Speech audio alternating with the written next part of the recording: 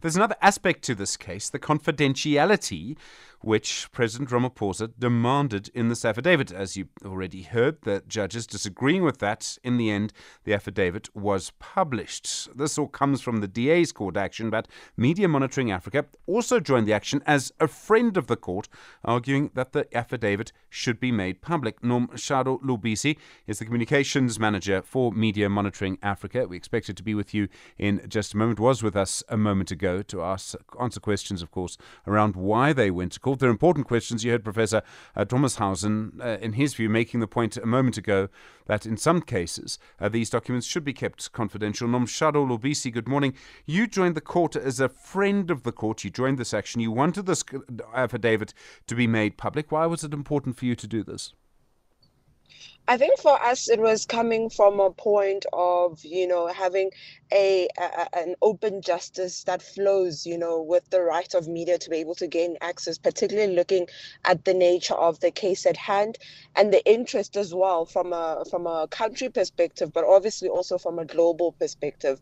And just to have the right to access those papers, those written arguments, we found that it's quite integral, part of the court proceedings. And, open justice at this case, looking at, the Rome Statute and the South African international duties under that. You might have heard the argument from Professor Thomas Hausen a moment ago that if the International Criminal Court, which we belong to, wants a document to be kept secret, we probably have to respect that. Do you accept that?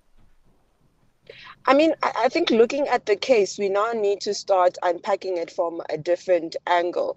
He does definitely have a strong argument there as well. But looking at how it has been a build-up and how there's a lot of uncertainties around this, and the transparency around this would actually help a lot of anxiety, looking at how is this matter going to be handled, and most importantly, what decisions are going to be made based on the matter. There's so many angles to this. I mean, isn't there a case that some international discussions should be kept secret? I think it's almost impossible for leaders of countries to negotiate with the leaders of other countries in public. That's the nature of politics. Aren't leaders allowed to close the doors sometimes? Which would also mean that sometimes some documents need to stay confidential, at least temporarily?